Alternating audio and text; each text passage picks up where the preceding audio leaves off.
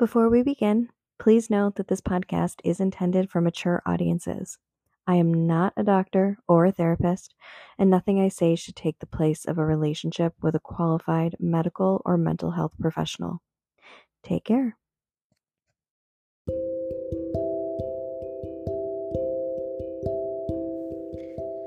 Hello, and welcome to Resting Scared.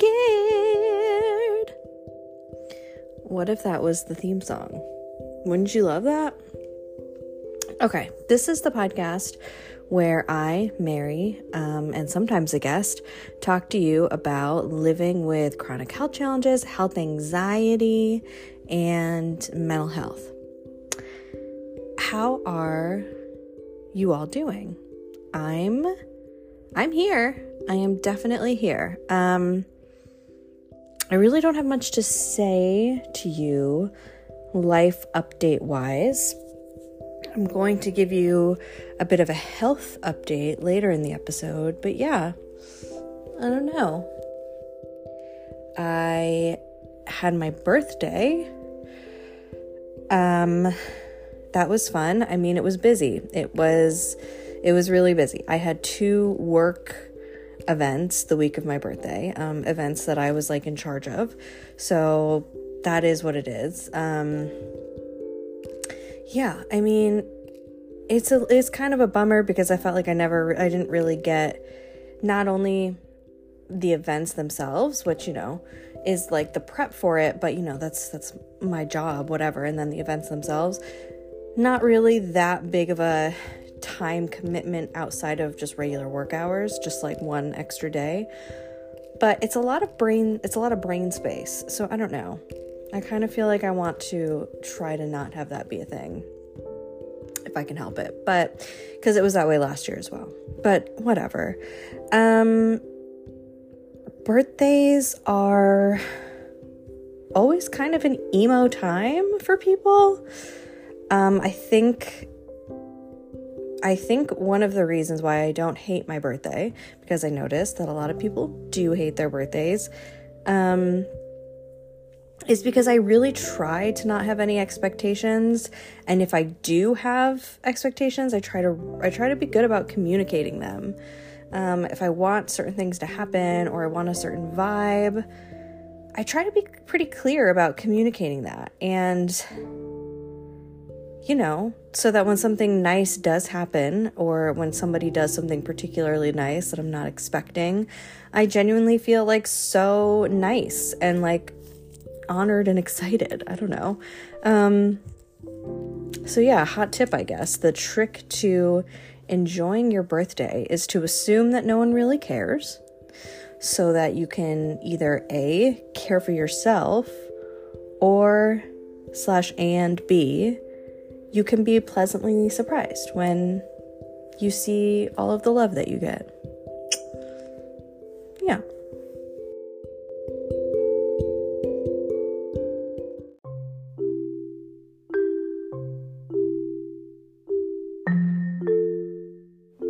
All right, here's a rough one for you. Today is January 30th, and in the year 2020, can you guess what happened?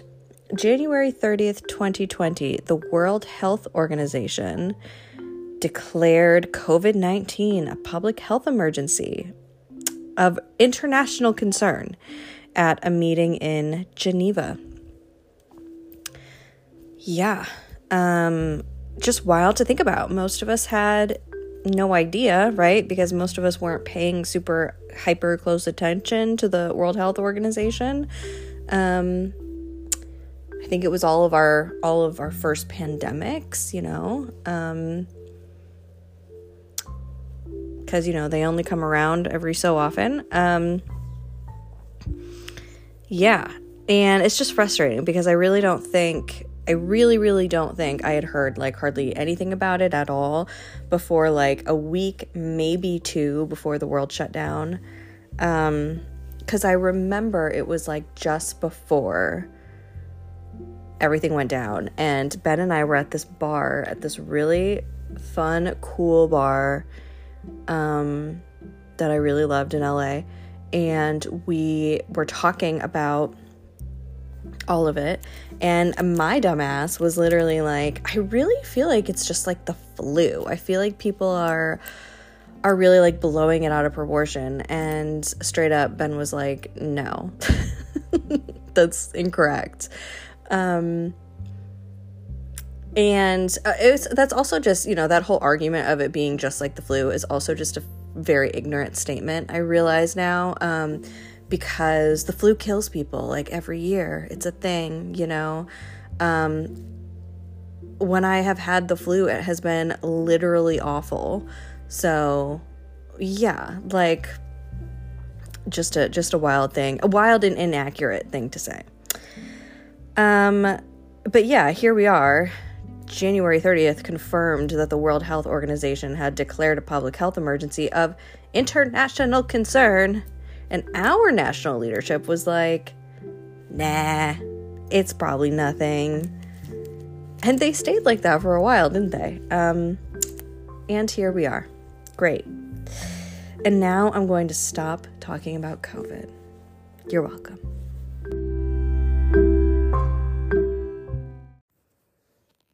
All right, so I wanted to, like I mentioned in the beginning, share with you some personal updates on how things have been going for me, health and chronic pain wise, and some reflections that I have on all of that, as I like to do.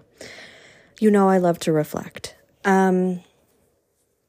So I can't remember exactly where I left off as far as giving you, listener, a health update, but I know that I had at least told you about the injections, the pudendal nerve injections, and kind of how I do think that they helped, but I still wasn't feeling, like completely 100%. And, the injections do wear off, so it shouldn't be that surprising. And I know I talked a little bit about like feeling pressured to use a certain medication that I didn't want to use by the same doctor who had done the injections, and yeah. And I have chronic inflammation, and it is really complicated, and it's not clearly, I'm not trying to be like, I have a complicated special thing. I'm just trying to say that like, clearly it's complicated, or else I probably wouldn't be still struggling with it in the way that I am. So I had a follow-up video visit with that doctor, and she basically asked me to come in and would do another exam and maybe another biopsy and maybe more nerve injections. And it was all very oddly up in the air. And she just kind of said a bunch of stuff that we might do, or a bunch of stuff that might be the cause and might be the reason why I'm not doing as better as she wanted me to do. But, so I had planned to go in and see her, and then I got COVID. So that mystery appointment had to get rescheduled. And then finally I was able to go. And this was, I believe, about 3 weeks ago, like 3 weeks ago tomorrow.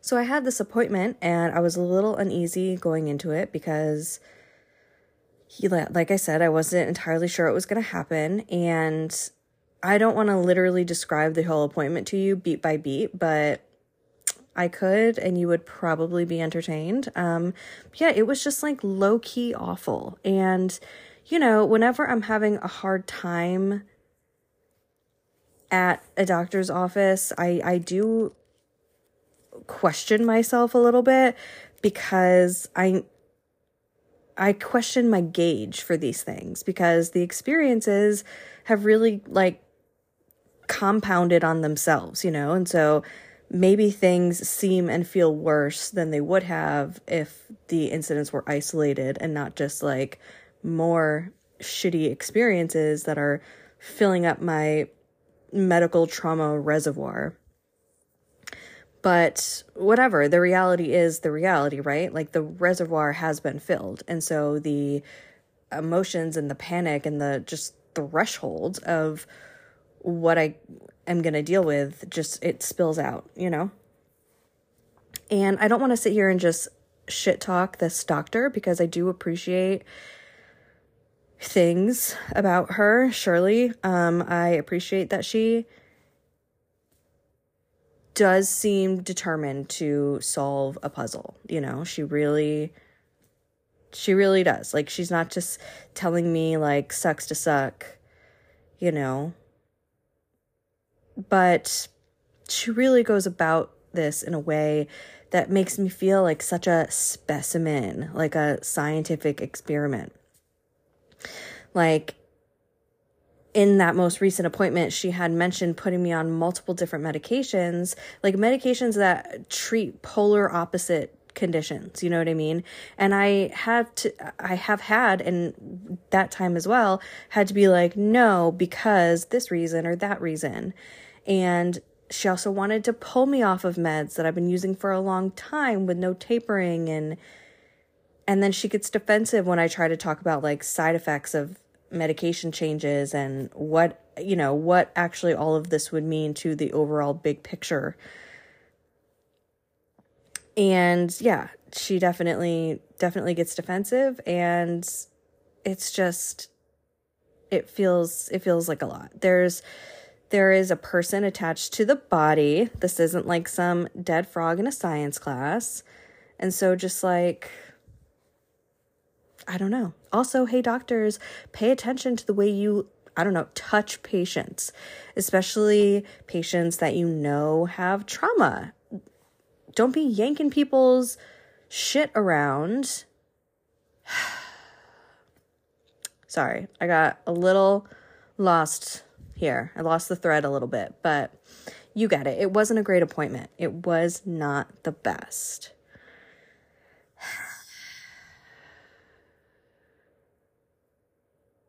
But ultimately, she did end up doing another biopsy on me. So the biopsy came back, and actually, so there was actually some other stuff in between. Sorry, I'm getting kind of like there's so much stuff I'm leaving out, so I'm trying to just like make sure that I'm telling an actual complete narration here, but I'm struggling, if you can't tell. There had been some frustrating stuff in between. She had been trying to tell me, despite like the pretty conclusive results from the biopsy, that there was something else going on, and I didn't think there was, and yada yada. But basically, that biopsy came back, and it showed basically like an eczema situation and inflammation, and that was the first part of the results. And I actually took this to be a good sign, because I was afraid it was going to come back and say, definitively lichen sclerosis or lichen planus. Or the most likely possibility probably would have been like the lichen simplex, because that was the first thing that I had when I had my original biopsy. And so I took this to mean that things are improving. There was no mention of any sort of lichenification on the skin. And I took this to mean that my skin is getting better. And yeah, there's obviously still something else going on. Like, it's not completely healed, but I didn't actually even need a biopsy to tell me that. Like, that was already a thing. So the fact that it is not showing that anything has gotten worse is truly a really hopeful finding to me. And I don't know, I just felt like it could have been just viewed as good news. But the other thing that she had kind of tested the sample for was mast cells. And I don't know, I think I told you that she has me on something called a mast cell inhibitor. And so the biopsy also showed a like high number of mast cells. And to me, that, is frustrating, I get, because I've been on the inhibitor, the mast cell inhibitor, but it also doesn't feel that surprising either, because I can feel that there's an issue, and if I couldn't feel it, then we would not be here, there wouldn't be a problem. And so I actually just decided to kind of like look it up, even though I've done this before, and it was definitely a little bit of a Dr. Google moment, but I just wanted to look up the like definition for mast cells. And basically they are a histamine response that your body does when it senses something dangerous, attacking it or whatever. It sends out these like mast cells to protect you. Inflammation, all of that. So it's similar to an allergic reaction. And I know that I probably sound a little like extra or whatever, but honestly, like hearing that mast cells are evident and seeing what the point of the mast cells are, honestly makes me feel very, very compassionate towards my body. Because clearly my body is working so hard to protect me. I mean, that's really the point. And yeah, like the wires are being crossed and that protection is like causing harm. But my body wants so badly to be protected and to be healed that it is really throwing everything out there as a way to achieve that. And I can't help but feel like there's something really, I don't know, kind of amazing and maybe even like impressive about that. The body is impressive, And I do think that it is maybe a good sign, actually, or a good trajectory to be on, feeling compassion and maybe even impressed by what my body does, as opposed to just hating it and resenting it and being so hateful towards my body that it's not doing the right thing or not doing what I want it to. So yeah, I don't know. I kind of like read this very clinical definition of mast cells and I got like weirdly a little like, I don't know, it pulled on my heartstrings a little bit. It was literally just a very clinical diagnosis. Like if you can look it up, I'm not going to read it right now, but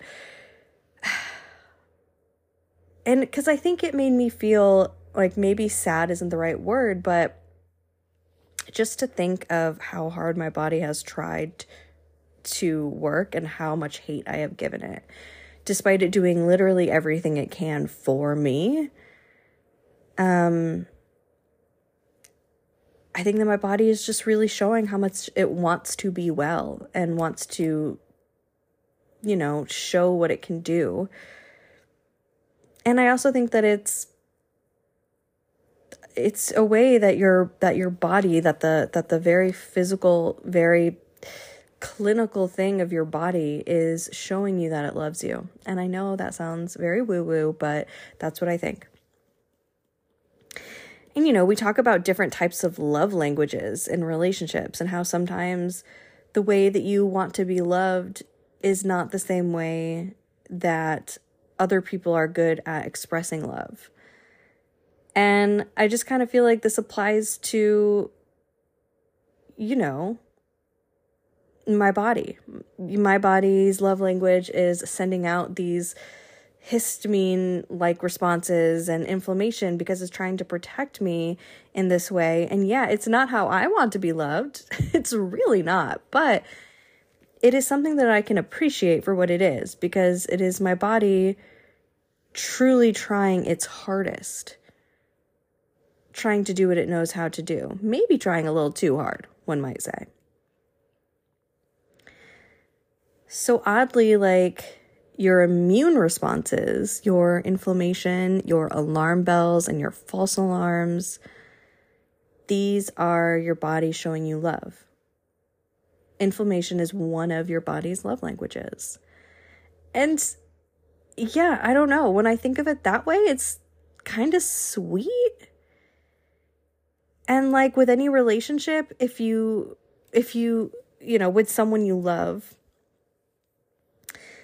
if someone you love has a different love language than you, but you really care about them and the relationship and you want to invest in it, you find a way to accept your differences and expressing feelings and in expressing your love for each other. And if that can happen for your other relationships, then we can apply it to, I don't know, our single most important relationship ever, our relationships with ourselves and with our mind and our body. Yeah.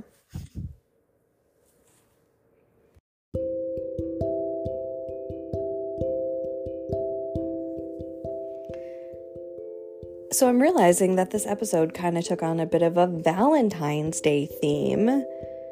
And I don't know, maybe I should have saved it for next time, but I gotta live my truth as it happens, right? And really, Valentine's Day can come early, you know? The grocery stores do it. So I hope that you have the number of Valentines that you want to have, keeping in mind that you can be your own Valentine. I love that. I've always loved Valentine's Day. Anyway, okay. Maybe I'll have a different spicy topic for next time. So that's it for today. I hope that you are having a good month and that your January is wrapping up beautifully. I am thrilled to be over a big work-related hurdle for the next couple weeks, month actually. So I hope that you're vibing, and staying warm and dry, if that's what you want. But if you want to be cold and wet, that's your business. Thanks so much for listening and for being here. I love you so much. Come back in 2 weeks. Goodbye.